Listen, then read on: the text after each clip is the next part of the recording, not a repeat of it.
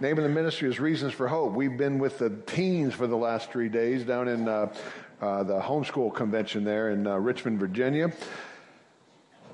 So now you know why I'm asking questions like that, because that's me.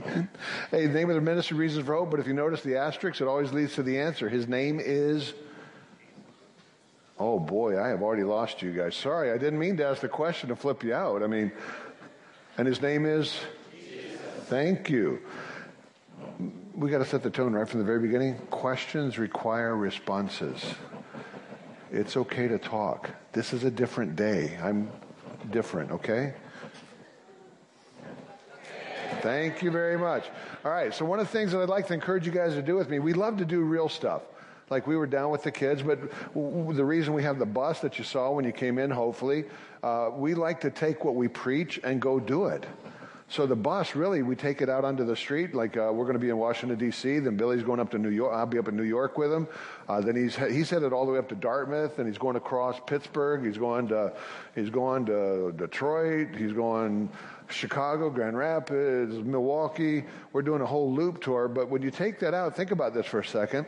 You take that out to a park, to a college, and you put it out. You know what it does?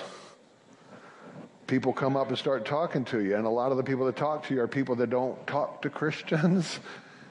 And we can talk with them and share with them. And in the course of a conversation, well, you're a Christian? Well, but there's no evidence for God. We'll get to what we do after that. So that's what we're going to do. By the way, another real thing we like to do is I like to take people and dig dinosaur bones. So come out and dig dinosaur bones with me. July 8 to 11, Glendive, Montana. If you think dinosaurs show the earth is millions of years old, the Bible's not right, come dig the bones with me, because the rocks literally cry out that God did what he said that he did, the way that he said that he did it. And I want you to see it firsthand.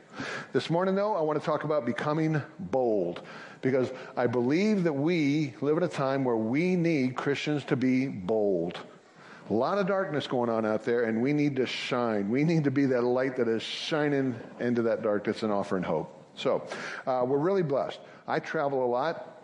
A couple of years ago, I started going to one place, and I've been able to go a few times now, and one of my favorite places to do ministry now is Molokai, Hawaii. Hey, it's ministry. But it's cool ministry, I'm not going to lie about it.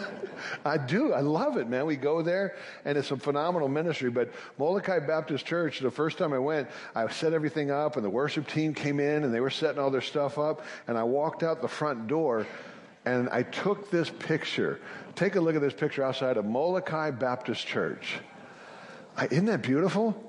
And I went back inside, and I showed my assistant, my wife, and my assistant's husband, and I said, take a look. I just took this picture outside, and my assistant immediately looked at that picture and said, what a great picture of the cross. Oh, yeah. I wasn't being real spiritual, man. I just saw a beautiful rainbow.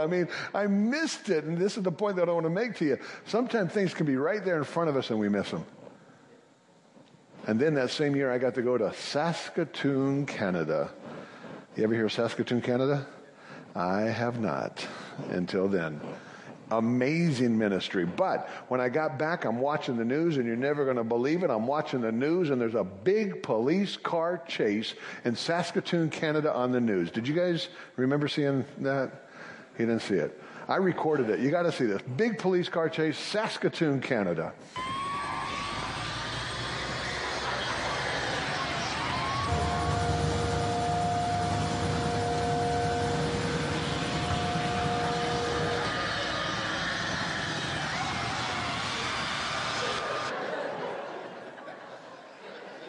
You didn't catch that on the news?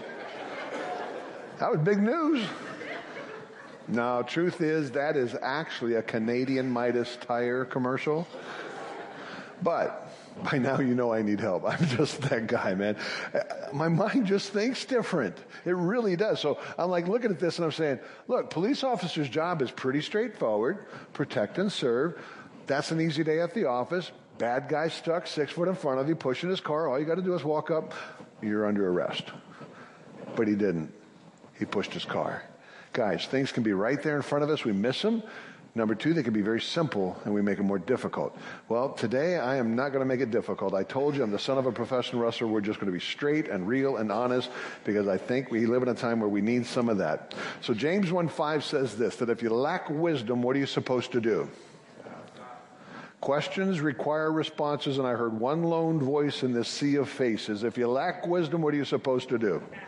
Ask who? If you want to understand how we got to where we are today, think about this. America, the most Christian nation on the planet. More Christian shirts, Christian shoes, Christian, you name it, we got it, right? Then how in the world can we see what we see when we turn on the news?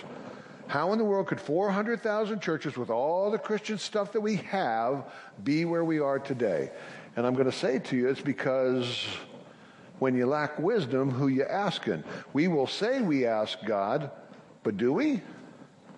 Take you to the local Christian bookstore, look at the top sellers. Who are we asking when we lack wisdom? Let's be honest here this morning. We're not asking God. Most of the time we're asking man. We're asking somebody else, tell me what you think God meant. No, we need to ask God. We need to get into His Word and allow Him to speak to us. You shouldn't care what I think. We should care what God said on the topic. Ask God. Why don't we turn to the Word of God, though? Why do so many people take man's opinion instead of going to God's Word? Because of the next verse. Nothing wavering. Think about this. Doubt. Doubt is the tool that Satan used in the very beginning to get us to where we are today. It was a very simple question. Did God really say that? Yea, hath God said. That's a very simple question. We are where we are today because Adam and Eve blew it. They decided they could determine what truth was apart from God. We do the exact same thing today. We try to use our wisdom to say, God, I know what you wrote, but let me tell you what you meant. I know you said this, but you didn't mean that because science is proven. Too many times we've done that, and we have to allow God's word to be our authority. Nothing wavering, because guess what? When you start doubting God's word, look at verse 8. It says this, a double-minded man is unstable in all of his ways. So think about this for a second. We have a generation trying to put one foot on the word of God and one foot on the world's wisdom. Those two foundations aren't the same. One changeth not. The other changes every time you find a new rock somewhere. They're not the same. And if a Christian's not willing to put both feet firmly on the Word of God, why should the lost want anything to do with us? Because they see us when we, God, I know what you wrote, but let me tell you what you meant. God, I know you said you created in 6 days and rested one, but you didn't quite understand science, God. You see, got to help you out here.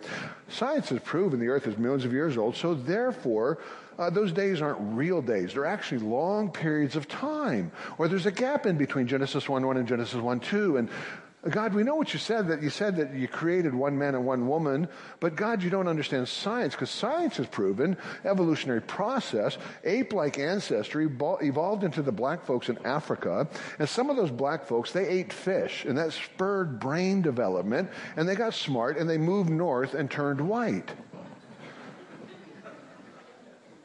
You're chuckling? That's what the evolutionary process teaches. I'll show you the videos if you don't believe me. Guys, do you understand how bad that is? First of all, here's how bad it is.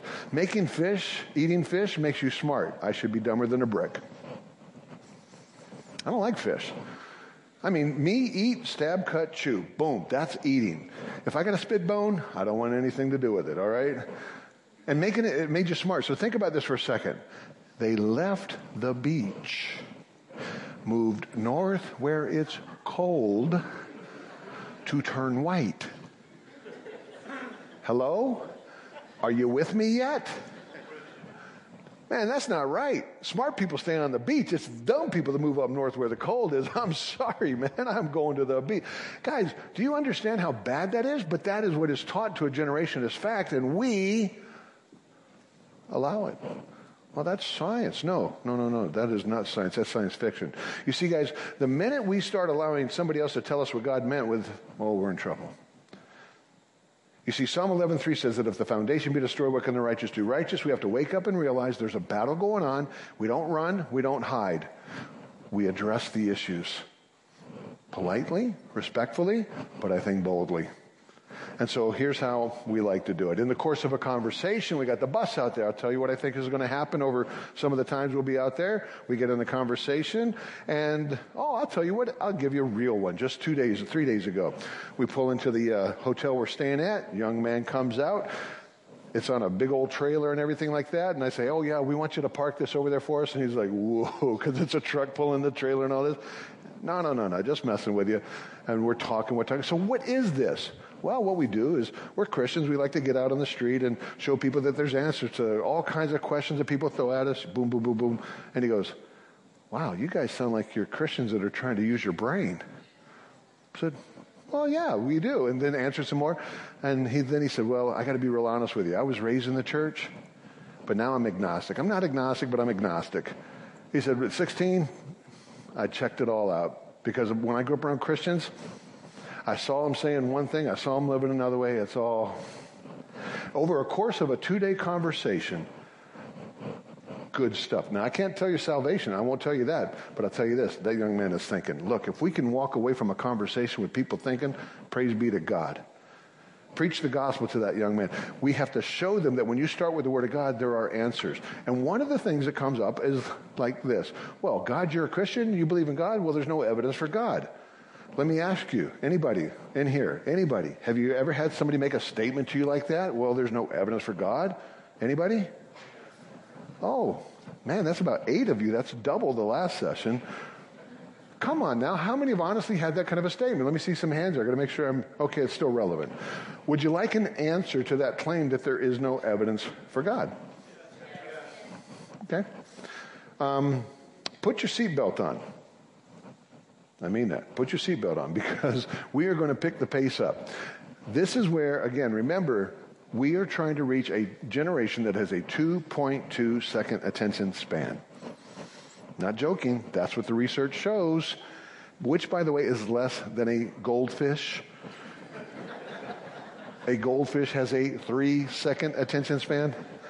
So if you go after this generation, which I've spent the last 3 days with, and step up to the mic, today we're done. See ya. And you're not getting them back. They're gone. Right? So we come after them. So you need to put your seatbelt on because we're going to address that claim for that 2.2 second attention span. Mature folks, I love you, but I want your grandkids and I want your children. Okay? We're going after them. And here it goes. Lots of people say there's no evidence for God. Well, we're going to knock that one out in 3. Just going to have to keep it simple, throw in the old 1-2 combo, get in and out real quick, and let you fine folks chat all about it, okay? Punch 1 I'm going to call the info uppercut. When's the last time you walked into a library and asked, hey, where are all the books that have been written by mindless products of natural laws? The librarian will probably laugh at you and tell you that no such books exist. And they don't exist because they can't exist. Why not? Because first of all, it's just common sense. The words that form the message in books always originate from a person with a brain. Or to say it a bit more scientifically, the message of the book, the purpose, comes to be understood by the orderly placement of the words, design, and information.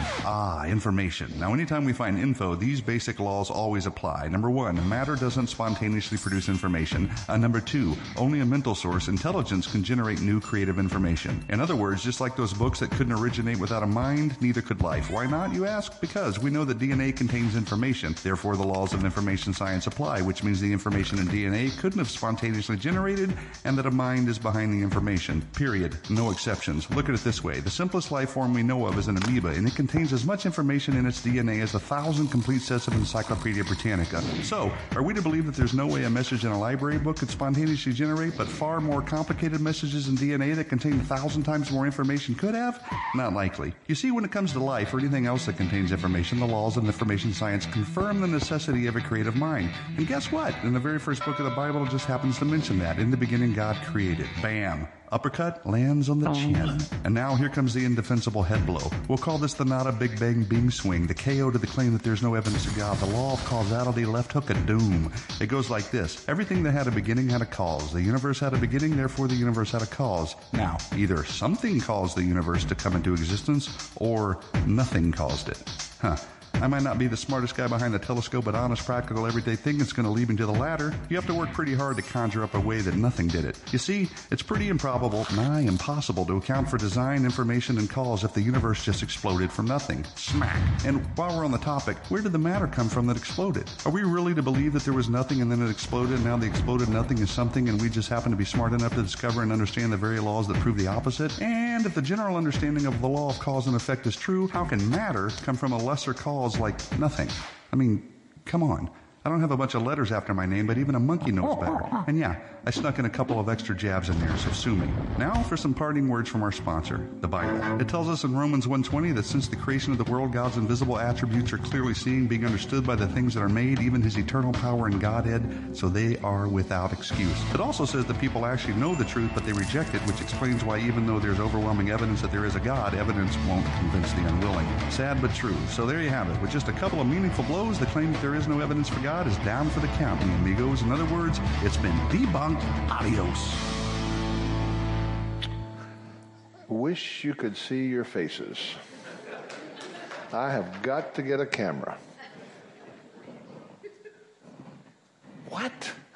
That was way too fast. Too much information. Intentionally so. We have a generation that thinks they know Christians because they've seen us again on Family Guy, Simpsons, Desperate Housewives, Law and Order, so they think they know who Christians are because of what they've seen in the media. That is not Christianity. We need to break down that stereotype that the world has, and so that's why we do this approach. It's like, no, I want to show you there are answers. And let me ask you this. Yes, it was done fast. Yes, it had a lot of information given. But how about this? Was it done well enough that you might watch it again just to try to get a little bit more information from it? Anybody? Okay. Was it done well enough that you might even be willing to share it with somebody, a lost person or a family member, and not be embarrassed because it's cheesy Christian stuff? Anybody? Okay, got about 8 or 9 of you again. How about this? If I give it to you for free, would you take it? Oh, okay. Take your smartphones out. It's okay. I checked the boxes. I went through and I submitted the proper form. It's okay. I have a special dispensation today. It's all right. And all you need to do is go to your texting software on your smart device, iPad if you have that, and then all you need to do is in your messaging system, the recipient is 51555. Send the message, stay bold. It can be 1 word, it can be 2 words. It can even say stay old if you would like, but type in stay bold. And when you send that message, you're going to get an immediate response back that gives you a link to all 13 of the current debunked episodes that we have. You become a debunked offender. It's free. We're not nickel and diming you, man. It's free. Take it. And now in the future, when the new debunks come out, you will get them before we release them to the public. As a matter of fact, you're going to get the brand new one, which answers the next question that we're going to ask, and it hasn't been released to the public yet. We want you to have tools. We want you to be able to use these things, and that's what we do at the bus. We teach people how to answer the questions. Then we go out on the street, and when we're in a community, hey, your church, you want us to come? Come on, we'll come. But now let's go downtown somewhere. You got a park that you want to go. Maybe you got a festival that you want the bus at. We put the bus out there. People come. We talk. We just talk. Conversation evangelism. You don't need to be disrespectful, arguing, fighting, mocking, throwing truth bombs at everybody. Just engage people in conversation. You'll be amazed at what happens. By the way, young man, shared the debunks with, watched the last conversation I had with them, because I told them, I said, I want you to watch them. Will you do it? Yes. I came back the next day. What'd you think? You know, I watched them, and I can't argue with it. And that's when I wanted to go further, and the car started coming, and I had to let him do his job. You got to be respectful, man. He was working, and I didn't get to follow up. But he's got my contact information. Pray that young man will contact me so we can keep the conversation going. Pray for Billy in the bus. Dave's out there, Billy, myself. But Billy's the primary guy that's taking the bus on this tour. Florida, going all the way up, like I said, to Dartmouth, across the country, then back down. Pray for him especially, because I'm just going to bounce in and out wherever I can to be a part of it. But he's the guy that's on the road, and we need your prayers because we're engaging people. We're talking to people. We're challenging people. We'll take your prayers for that, for sure. So, Well, okay. Well, if there is a God, I'm not saying there is, but if there was a God that created everything, then who created God? Anybody ever hear that one? Anybody? Oh, okay, good. We're still relevant. Would you like me to answer that one? You're going to have to download 51555, stay bold, and you'll get the video. That's the one that we're going to release. Well, you're going to get it, but we're releasing it to the public next week. But I'll answer it for you. Here's the way that I do it. I won't show you the debunked, but I'm going to show you the way that I will do it. Person comes up and they challenge me on that. It's like, oh, really? You want an answer to that? Yeah, okay. Can I show you a video? Okay. Are you ready for this? Are you ready for this? You're not ready for this. I'm telling you. Here you go. Tostitos, how'd you think of these Scoops chips? It was the 1990s. Dips had become extreme. Layers of intense ingredients. It was too much. I was a broken chip, and I needed to change, but how?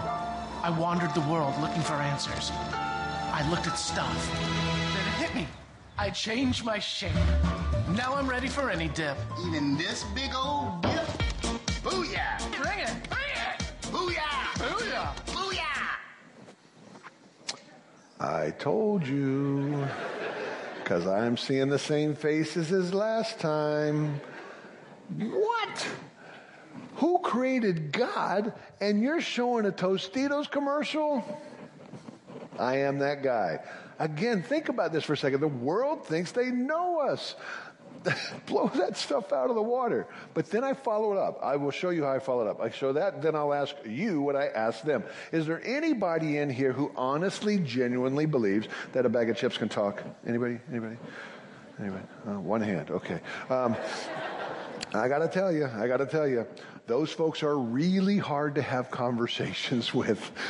And there's a lot of them on the college campus today. I'm sorry. How about this? Number 2. Is there anybody who honestly, genuinely believes that a chip, because it doesn't like the way that it looks anymore, it can change its shape? Anybody? Even that one hand's not going up on that. That's a little ridiculous. That's too far-fetched. Chips can't change their shape. Chips can't talk. That's ridiculous? Okay. Why is this not ridiculous? Over the course of 14 billion years, hydrogen gas transformed itself into mountains, butterflies, the music of Bach, and you and me.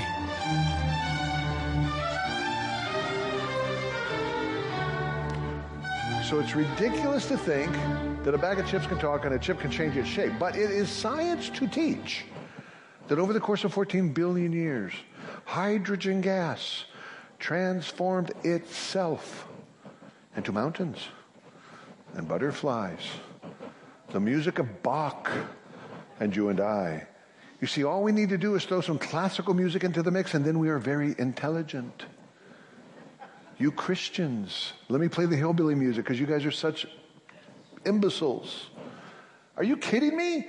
You think that hydrogen gas where'd the hydrogen gas come from? Oh, we don't want to talk about that. I do. Nothing turned into hydrogen gas, which was smaller than a pinhead, that exploded to become everything that we say. Are you kidding me? And you think we have the problem because we believe in a God that created the way that he said that he did. I have one word for you. If you think hydrogen gas can transform itself into everything that we see in the world today, I got one word for you. Inconceivable! It is inconceivable. And by the way, I'm glad you guys still get this because I'm always wondering if this is still around. You know what I'm saying? I found this guy's baby picture. It's unbelievable. He looks the same. Guys, if you think we have the problem because we believe in a God that created, let me illustrate it for you like this. You want evidence for God? You guys are in the middle of a building program, are you not? Is it costing you a lot of money? Oh, yes, it is. I now have a way to save you 80 to 90% of your fees, your cost. All you need to do is buy the supplies, and you don't have to pay any labor. You're going to give me 10% of what I save you? Anybody? I'll tell you how to do it if you give me 10% of what I save you. Okay? Saving you a lot of money there. Anybody? Okay. Thank you. I'm going to have you sign a contract. Billy, make sure you check him out, get a contract. Here's all you got to do. Get all the supplies, put it out in your parking lot over there, and then bring in about 5 to 6 sticks of dynamite, put them in there and light them. Make sure that they're in sequence so that it's all at the same time. And then it's going to blow it all up, and it's going to come over here, and it's going to fall down and make your new building. Hello? You want evidence for God? Look at this building. You look at this building alone. Do you know somebody had to build it? This is nothing but cinder block, guys. Look in a mirror. Do you understand how amazing each and every one of you are? Do you understand how amazing your body is? I showed this with Billy. I probably shouldn't share this, but it's the third session. I'm letting my hair down. Mature generation, I like the younger generation. I like going after them. Mucus. Do you know how cool mucus is? Mucus is awesome. I want you to think about this, all right? Anybody have a car? Hello. You have an engine. In that engine, you have an air filter. Why do you have an air filter? Because if you didn't have an air filter, all those particles would get into your engine and destroy your engine, right? Guess what? We are breathing in, we are breathing out. Those particles are coming into our lungs. If we didn't have an air filter, they would build up, destroy our lungs. How do we filter those particles out? Mucus. It's awesome. It's sticky. It's nasty. It catches those particles, right? Wonderful. No, that's bad. Why? Because if you get too much mucus in your lungs, you die, right? Sad story. None of us are here because we got all the mucus and we're all dead. No. Why? Because we changed the air filter. How do we change the air filter? Oh, it's an amazing stroke of luck. Inside our lungs, there's these tiny hair. They're called cilia. And they just so happen to beat in the right direction, up, in sequence, because if they were doing this thing, all the mucus is just going to sit down there, right? So the cilia all beat in the right direction, push the mucus up, we change our air filter, life is good. Nope, doesn't work. Why? Mucus is too heavy. The cilia can't move the mucus. We're dead. Nobody's here. No, we're here. You know why? It's an amazing stroke of luck. Over millions of years, we got this water inside of our lungs. It's just at the right level so that the very tip of the cilia just happens to break the plane of the water. The mucus just so happens to float. It hits the bottom of the mucus. It drives it up. You change your air filter, and that just happened from chance, random processes. Guys, you want evidence for God? Mucus. It's awesome. I'm telling you, when we live in this world and we let them dictate to this generation that hydrogen gas could do this, random chance processes, no intelligence involved, and we wonder why 50 to 88% of the young folks are leaving, look, your value comes from the fact that that creator did what he said that he did, the way that he said that he did it. You lose him, you lose that. Let me just give you a couple man on the street things here, okay? Like talking to folks. So here we go. I want you to meet Cordero. Cordero, this interview took place up in Ann Arbor, Michigan. Okay? So I don't want to do any more street interviews, to be honest with you. I'm getting old. I'm getting tired. I feel like now my job, for whatever long God has given me, I want to pour into the younger generation so they will pick the ball up and run with it. I'm glad to be in the background. So Adam did this interview, and he asked Cordero, do you read the Bible? Cordero responded with, yes, I do. So this is going to be a good interview because we have a Bible reader. Cordero, how do you believe everything came into being? How did we get everything that we see? There's only 4 options. 1, God created young earth. 2, God created old earth. 3, intelligent design. There's something out there. Young gentleman was talking with me earlier. Aliens. Yes, that's the other option. 4, naturalistic processes over millions of years. Cordero, how did we get everything? Well, I would definitely say that the Big Bang Theory definitely doesn't cover it to me. As far as what I've learned throughout my lifetime, I just basically go along with the 6 days of creation thing. Isn't that awesome? Cordero reads the Bible. Cordero believes God created in 6 days. Isn't that great? Questions require a response. Isn't that great? That was terrible. Didn't you hear the hesitancy in the way that he responded? Think about this. If we raise a generation to walk out of our church and go into Washington, D.C. and engage somebody in conversation, and I was raised this way, and I believe this, and I think, what do you think the response is going to be that they get back? Going to get chewed up and spit out. 50 to 88% of the younger generation raised in the church gone by the time they're age 18. Why? Because we're not doing what we need to do, which is to train them how to apply their faith in a real world. Real world's coming after them. Why would a loving God allow death and suffering? What about carbon dating? What about continental drift? What about light from the further star? What about aliens? What about UFOs? What about global flood? Water, global flood. Where'd it come from? Where'd it go to? 2 of every, 7 of some, 10 billion species of animal on a wooden boat. How's that work? You hearing me? You go out and you engage people in those conversations, and they ask back the typical Christian that question, do you know what you get? I got it on camera. I call it carp face. Any fishermen? Anybody fish? Any fish? You catch a carp, you pull it out of the water, look at it, what's it do? Yeah, that's what Christians do when you ask them questions about their faith. Or they've been trained. They pull out the big evangelism gun. Here you go. Yes, don't worry about that. That's a side issue. God loves you, has a wonderful plan for your life. You think I'm mocking the fact that God loves us? Absolutely not. Does he love us? Enough to die for us while we were spitting on him. We don't deserve that. God loves us so much that while we were yet sinners, he died on a cross for us while we don't deserve that. So yes, he loves us. And he wants us to have an exceedingly abundant life. Not a good life, an exceedingly abundant life. I'm not mocking that at all. What I'm saying to you is this. Go on a street corner, God loves you. Which God? My wife's Japanese. 166,000 gods in Japan. Which God? Right? He loves you. What's love? In our culture today, do you think this generation knows love? Let's be honest. What do they see on TV and movies depicted as love? That is not love. He's got a wonderful plan for you. You honestly think that this generation sees a God with a wonderful plan? They have been trained by the world to think like the world. Evolution's a fact, slow gradual processes, millions of years, death and suffering. What kind of a loving God would allow that? It's not that the message may not be true. They don't understand it. They don't have a foundation to deal with it. You see, guys, I mean no disrespect to anybody in here. But when all you have is I believe, I think, you're done. How about this? Do you believe the Bible contains mistakes or errors? This is rubber meets the road right here.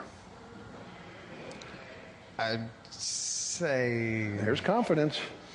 There are definitely some things that I read that seem kind of shaky to me, yeah. Let's be honest, guys. If Genesis is shaky, why is John so strong? So many Christians, give them the book of John. Give them the book of John. Why should I give anybody the book of John if the book of Genesis isn't true? Every theology in John is predicated on the history in Genesis. And if Genesis isn't true, why is John? You can't pick and choose, guys. Come on, obviously, I like buffets. Buffets are great. You get all the food groups, chicken, beef, pork, shrimp. I mean, that's it. That's all the food groups. Chocolate for dessert. I mean, I don't want green and yellow. I want chicken, beef, pork, shrimp. But there's only one problem. When you have a poor physical diet, there are physical problems.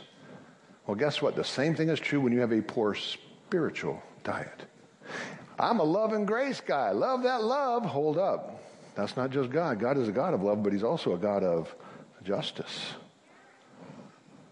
You can't pick and choose. You got to take him as he revealed himself in his word. But if you don't trust his word, you're not going to know him. How about this? How about this? How do we get so many different races, Cordero, if we all go back to one man and one woman? How'd you get the black people, white people, blue people, green people, yellow people? How'd you get all those different colored people, Cordero? That, I honestly don't know. If you can't answer that question, why should I trust you on anything else? And if you don't think that's an issue in the church today, you don't get out much. I've told the same story twice, so I'll give a new one this time. I'm in Cornelia, Georgia, speaking. After I get done, a gentleman comes up to me. I'm a deacon in the church. Good to meet you, sir. I've got a problem. I belong to a group. I'm not going to tell you the group. I belong to a group, and they've put me in charge of solving the problem. Okay, sir, can you help me? I'll try. What's the problem? Well, we have a black group, we have a white group. And we have a problem because the blacks are not wanting to join the white group, and the whites are not wanting that to happen. So how do I deal with it? And I said, are you a Christian? He got mad at me. I told you I'm a deacon. I said, I didn't ask you that. I said, are you a Christian? You can sit in a church pew your whole life. You can have every title under the sun. You can preach sermons and be deader than a doornail. Do you know Jesus? Yes, I know Jesus. Then I said, I've got one question for you. Why are you in a group that separates blacks and whites? He wouldn't answer the question. I said, sir, until you answer that question, I can't answer any of your other questions because that's a problem. Because biblically, there's only one race, the human race. That's it. 1 Corinthians 15:45, first man Adam. Genesis 3:20, Eve was called Eve because she was mother of all living. Acts 17:26 says we're all of one blood. Bible never talks about race other than running a good race. So therefore, there's only one race. Why are you separating people because of what they look like on the outside? If you won't deal with that, you can't deal with the rest. I've never been invited back there either. So that's just the way that it goes. It's an issue in the church, and I can give you a bunch more. Detroit area, Walled Lake. Carl, you preached the message that you just preached 10 miles, 15 miles west of here, you'd be dead. Guys, it's crazy.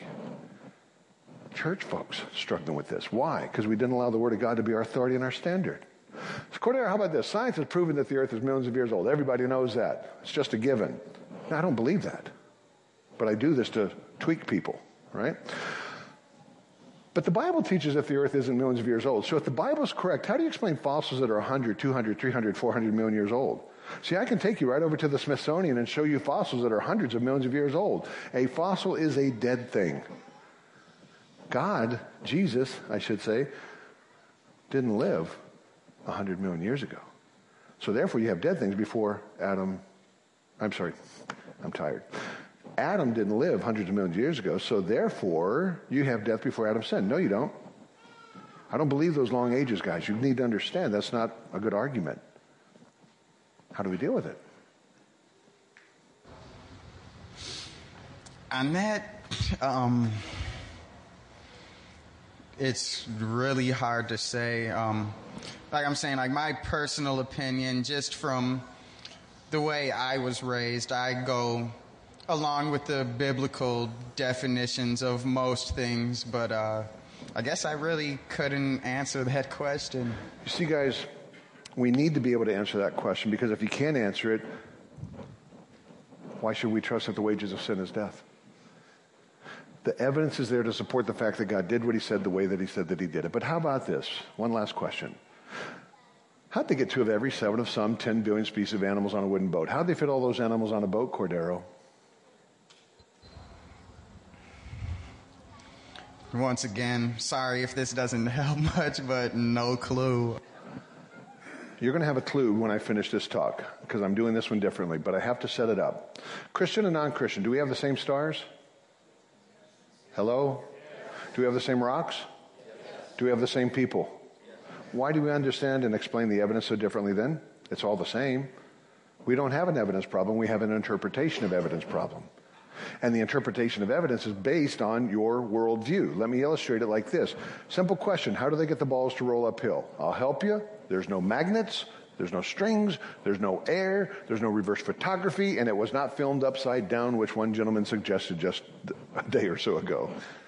How do they get the balls to roll uphill? What I taught those young folks is this. When you are asked a question, you better question the question, because if you don't question the question, you can get asked a question in such a way that you can't answer it correctly. What question should we be asking? Are the balls rolling uphill? That is an excellent question, and it depends on your perspective. 900 hours a year, a generation spends in a school system. 80 to 85% of the Christian homes send their children to the government schools to be trained by the world to think like the world. Then we wonder why they go to the world. 80 to 85% of the Christian homes go to there we go. And then that child spends that 900 hours in the school, then they spend 1,064 hours watching TV, 936 playing video games, music. We don't want to go there. And they have a very consistent, focused message, right? They're taught to see the world from a perspective. What we're trying to do is come in and say, let me show you the same evidence from a different perspective, from somebody who's always been there, who knows everything. His name is God. He told us what he did. His word is true. It's trustworthy. And look at the evidence from a different perspective. And I'll ask you the question again. How do they get the balls to roll uphill? And the answer is, they don't. But when you look at it from a certain perspective, does it not look like they are? This is where the battle is. We have a generation that's been trained to think like the world. So what we're trying to do is come along and say, nope, we're changing that. We're flipping that on its head. So let me take it back to that question about fitting the animals on the boat. All right? Let's finish with that this time. Send the children to church. They learn the little fairy tales and fables and little Bible stories. This is not Bible stories. These are historical accounts, right? So let's do that. Let's address it like that. Instead of giving them these little rinky-dinky boats with giraffe heads sticking up and all that, which got me banned. That picture got me banned from a church in Florida. I showed this picture and said, when we give our children that, we're getting in trouble. Not good, right? Everybody went quiet. They looked at the wall. It's like, what is going on? Couldn't see the wall. I'm up on stage, bushes, right? So I lean out. Ooh. I didn't know pastor's daughter just painted that on the wall. If you have this painted on your wall, I'm not attacking you. This is an illustration. Show me some grace. Look, when we show our children that, we're communicating that it wasn't true, it wasn't real, the judgment wasn't real, that no, this was a real boat. We have to give them answers because we're playing into the world's hands when we show the rinky-dinky boat thing. Because take a look. This is what I see going on. I see books like this. And you don't think they're having an impact? Talking to a youth group. Question and answer time. I did not show them anything. I hadn't even spoken there. First question, 18-year-old young lady, raised in the church. Sir, how'd they get the whales on the ark? I didn't show this picture. She had seen it somewhere else. I was like, and I laughed. I thought she was joking with me. You're serious? Yeah. My goodness. Biblically illiterate. We wonder why we're losing 50 to 88% of the generation? Because guys like this do this. Now it's time to turn to Genesis 6, 11 through 13, Noah's Ark. Read along. There's no way you can get two of everything on a boat. Animals and arks is kind of silly. It's just a little far-fetched. Yeah. And then guys like this really like us. There's no possible way that Noah could have retained all 10 billion species on a single boat and then distributed them appropriately where the marsupials are all in Australia and so forth. This is just ridiculous. It is so ridiculous, I find it embarrassing for people who attempt to prove that it's true. Okay. Would you like me to attempt to explain to you how they could fit all the animals on the boat? All right, put your seatbelts on because we are going to debunk it. We're going to break it down. Get your pen and paper ready because we're going to break this down. Lots of people say there's no way that two of every known species in the world could fit onto Noah's Ark. You know what? We agree. But the truth of the matter is that the Bible doesn't claim that's what happened. So if we really want to get to the truth of it, we're going to need to see what the Bible really says about all this and then ask 3 questions. How many animals are we really talking about? How big were they? And how big was the ark? All right, note time. Get the pen and paper ready. You want to answer how they fit all the animals on the boat? You got to answer these 3 questions first. The first one is, how many animals are we talking about? Number 2, how big were they? Number 3, how big was the boat? Because until you know that, you can't know if they could fit. Am I right? All right, so you got your note papers ready. That was your chance because now we're going to pick it up a pace and start dealing with it. We answer those, we're closer to understanding the truth. Make sense? Good. So how many animals are we really talking about here? Well, let's jump back and move forward, shall we? Let's take a peek at day 5 of Creation Week and do a plain reading of Genesis 1, verse 21. And God created great whales and every living creature that moveth, which the waters brought forth abundantly after their kind, and every winged fowl after his kind. Jump ahead to Genesis 1:25, day 6, the same day man and woman were created, and here's what we get. And God made the beast of the earth after his kind, the cattle after their kind, and everything that creepeth upon the earth after his kind. So there you have a very clear account of the land and sea creatures created by God according to their kinds. Now, take a look at the phrase, according to their kind. What does it mean? Is it the same as species? I don't think so. It's possible that it's closer to what we call families in the typical biology class today, with some exceptions. Keep in mind that species is a man-made definition anyway. Confused? Let me explain. Let's take the dog kind, for example. We'll call the female dog taken on the ark Bingo, because that's the name of my first dog. Okay, from Bingo and her mate, you can get the various species of coyote, wolf, and even domestic dogs like the border collie, Great Dane, Dane, Poodle, and so on. You get it? The different species we have now could have easily been generated after the flood from the information already present within the parent kind. So kind isn't the same as species at all. And a plain reading of the Bible teaches that Noah only had to take the representatives of the different kinds of land-dwelling, air-breathing animals. You don't believe me? Take a look for yourself. Genesis 6:20, of the birds after their kind, of animals after their kind, and of every creeping thing of the earth after its kind. 2 of every kind will come to you to keep them alive. That's as clear as it gets, folks. Simple instructions of what to take and what not to take. And in case we need further understanding of what God meant, he clarifies by telling us what died outside the ark. Genesis 7:22, and in whose nostrils was the breath of the spirit of life? All that was on the dry land died. Okay, so he's not talking about any sea creatures being on the ark, not the tiniest seahorse or the largest whale, because the last time I checked, they weren't swimming around on dry land. He's also not talking about plant life or single-celled organisms or bacteria. No, only things that have the breath of life in its nostrils and are on dry land. Okay. Throwing a lot at you. Did they have to take the whales on the boat? No, Bible doesn't say that at all. How about this? Did they take Great Dane, St. Bernard, Coyote, Fox, Wolf? What'd they take? 2 of the original dog kind. By the way, 80 to 85% of the dogs we see today go back to 2 dogs within the last 150 years. How about this? House cat, Bengal tiger, puma, mountain lion. Did they take all of those onto the ark? No, they took 2 of the original cat kind. And I'm talking house cat to Bengal tiger. Don't trust me. Come with me to London Museum of Natural History. Take you on a tour. Come in, pass the second door, hang a left, go down, take a right, exhibit. Hey, all the dogs, all 35 species of dogs we see today go back to 2 dogs. Could have saved time and money on that. Do a 180. All 37, some people say 38. Species of cats we see today go back to 2 cats. House cat to Bengal tiger. So even the evolutionists know that the dogs and cats that we see today go back to 2. Well, guess what? How many animals would we then need to take onto the ark? Look, we don't know everything. We weren't there. But we've done some pretty good thinking and looking at it. And it would take about 8,000 animals to get everything that we see today. That's it. But 2 of every. I'll tell you what. Let's increase it. Let's take it up to 16,000 animals. But I got an idea. Let's really make it a challenge. Let's almost double that. Let's take it to 30,000 animals. That's plenty to cover everything that we have today. So could 30,000 animals fit on the boat? That's a good question. Glad you asked. To answer it, we have to take a look at 2 more things. The size of the average animal and the size of the ark. Makes sense? Of course it does. Moving on. We can't list every animal, but we've got things from the various bird kinds to the elephant kind, from the various dinosaur kinds to the smallest mammal kinds, and so on and so on and so on. So you take all the young adult animals, because nothing says the animals had to be the oldest and biggest, and you look at all the various sizes we know of today, even from the fossil record, and you do some calculating, you come to the conclusion that the average size of the land animal is actually smaller than a sheep. But let's just use a sheep as the average size for the sake of argument. So what's the average size of a land animal? Smaller than a sheep. So not only did we increase the number that we needed, we increased the size of the animal. So the question is, could 30,000 animals the size of a sheep fit on the boat? Oh, what could we do to figure that out? Oh, that's such a tough one. I got a radical idea. How about this? Back to the Bible. Genesis 6:15. The length of the ark shall be 300 cubits, its width 50 cubits, and its height 30 cubits. Genesis 6:16. You shall make a window for the ark, and you shall finish it to a cubit from above, and set the door of the ark in its side. You shall make it with lower, second, and third decks. Using what's known as the small cubit, that makes the ark approximately 450 feet long, 75 feet wide, and about 45 feet high, with 3 decks, a door, and a window. So this ain't no canoe or a bathtub boat with giraffe heads poking out of it. This is a huge seaworthy vessel. The total available floor space on the ark would have been over 100,000 square feet. The total cubic volume would have been 1,518,000 cubic feet, which is about the capacity of 522 railroad stock cars. How many? How many?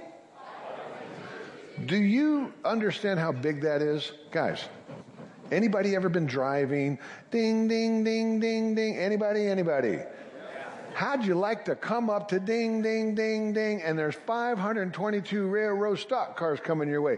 Not a good day. I'm telling you, that's a broken steering wheel on my end.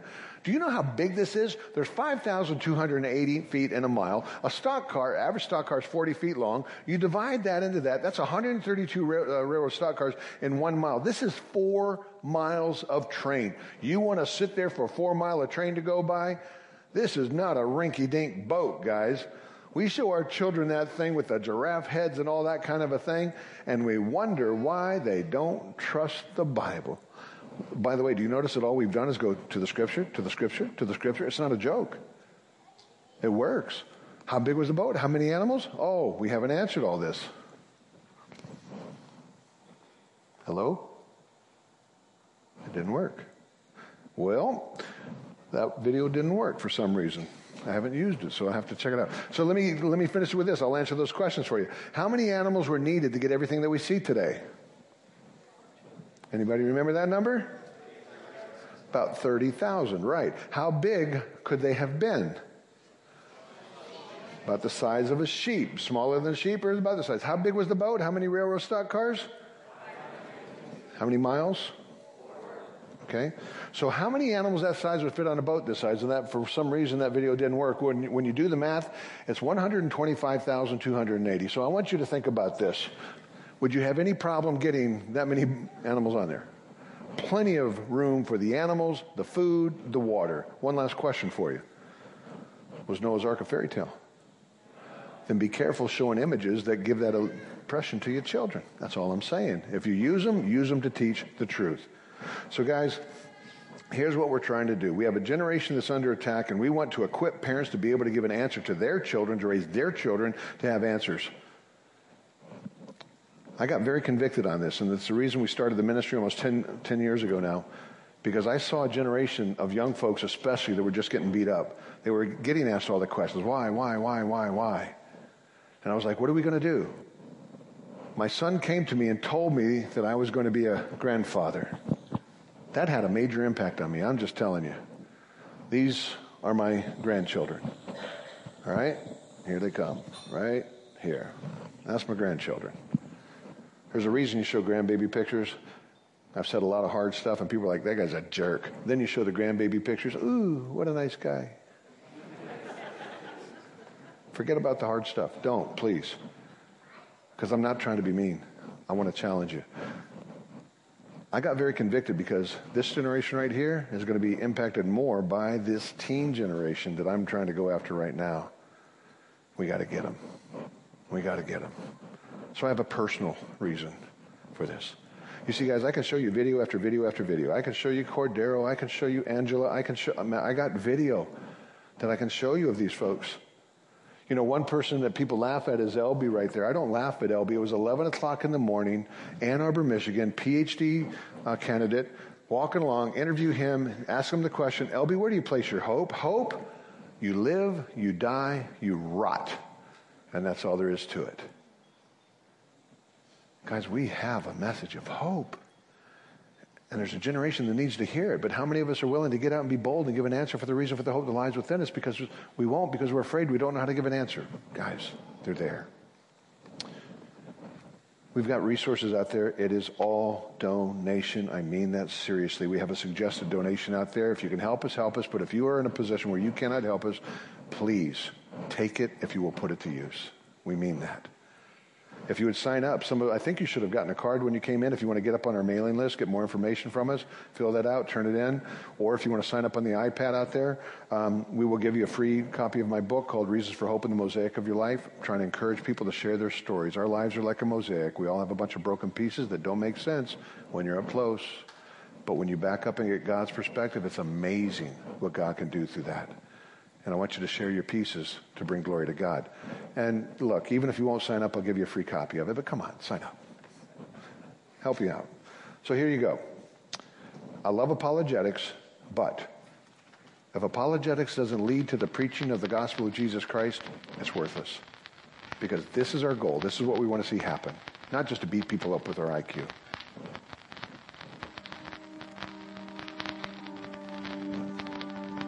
I will live my life according to these beliefs. God does not exist. It's just foolish to think that there is an all-knowing God with a cosmic plan. That an all-powerful God brings purpose to the pain and suffering in the world is a comforting thought. However, it is only wishful thinking. People can do as they please without eternal consequences. The idea that I am deserving of hell because of sin is a lie meant to make me a slave to those in power. The more you have, the happier you will be. Our existence has no grand meaning or purpose. In a world with no God, there's freedom to be who I want to be. But with God, life is an endless cycle of guilt and shame. Without God, everything is fine. It is ridiculous to think I am lost and in need of saving. And that's how I felt before Christ opened my eyes, changed my heart, and reversed my thinking. I am lost and in need of saving. It is ridiculous to think everything is fine without God. Life is an endless cycle of guilt and shame. But with God, there is freedom to be who I want to be. In a world with no God, our existence has no grand meaning or purpose. The more you have, the happier you will be, is a lie meant to make me a slave to those in power. Because of sin, I am deserving of hell. The idea that people can do as they please without eternal consequences is only wishful thinking. It is a comforting thought, however, that an all-powerful God brings purpose to the pain and suffering in the world, that there is an all-knowing God with a cosmic plan. It's foolish to think God does not exist. I will live my life according to these beliefs.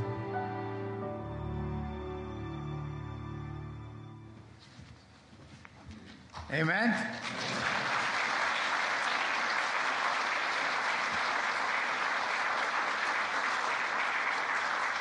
Well, I hope you've been challenged this morning and appreciate the ministry of Carl. Stop by their booth in the auditorium here, or in the auditorium, in the foyer, and pick up some of that stuff. Get signed up. Think about it. Be challenged to be open and share the story that God has laid on you, so that we can reverse the thinking of what's going on in the world, and their eyes can be open to the truth of the Scripture.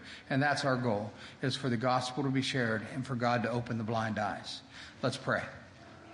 Father, thank you so much for this morning. Thank you for the challenge that we've received from your word, the authority. May we make it that authority in our lives. Father, we thank you that you have removed the blinders from our eyes and allowed us to see things as the truth that they are, instead of the lies that Satan tries to give us. But Father, may we, in a loving, compassionate way, engage our culture for you, that we would do our part and share the stories that we have, and for you to work in people's lives. We thank you.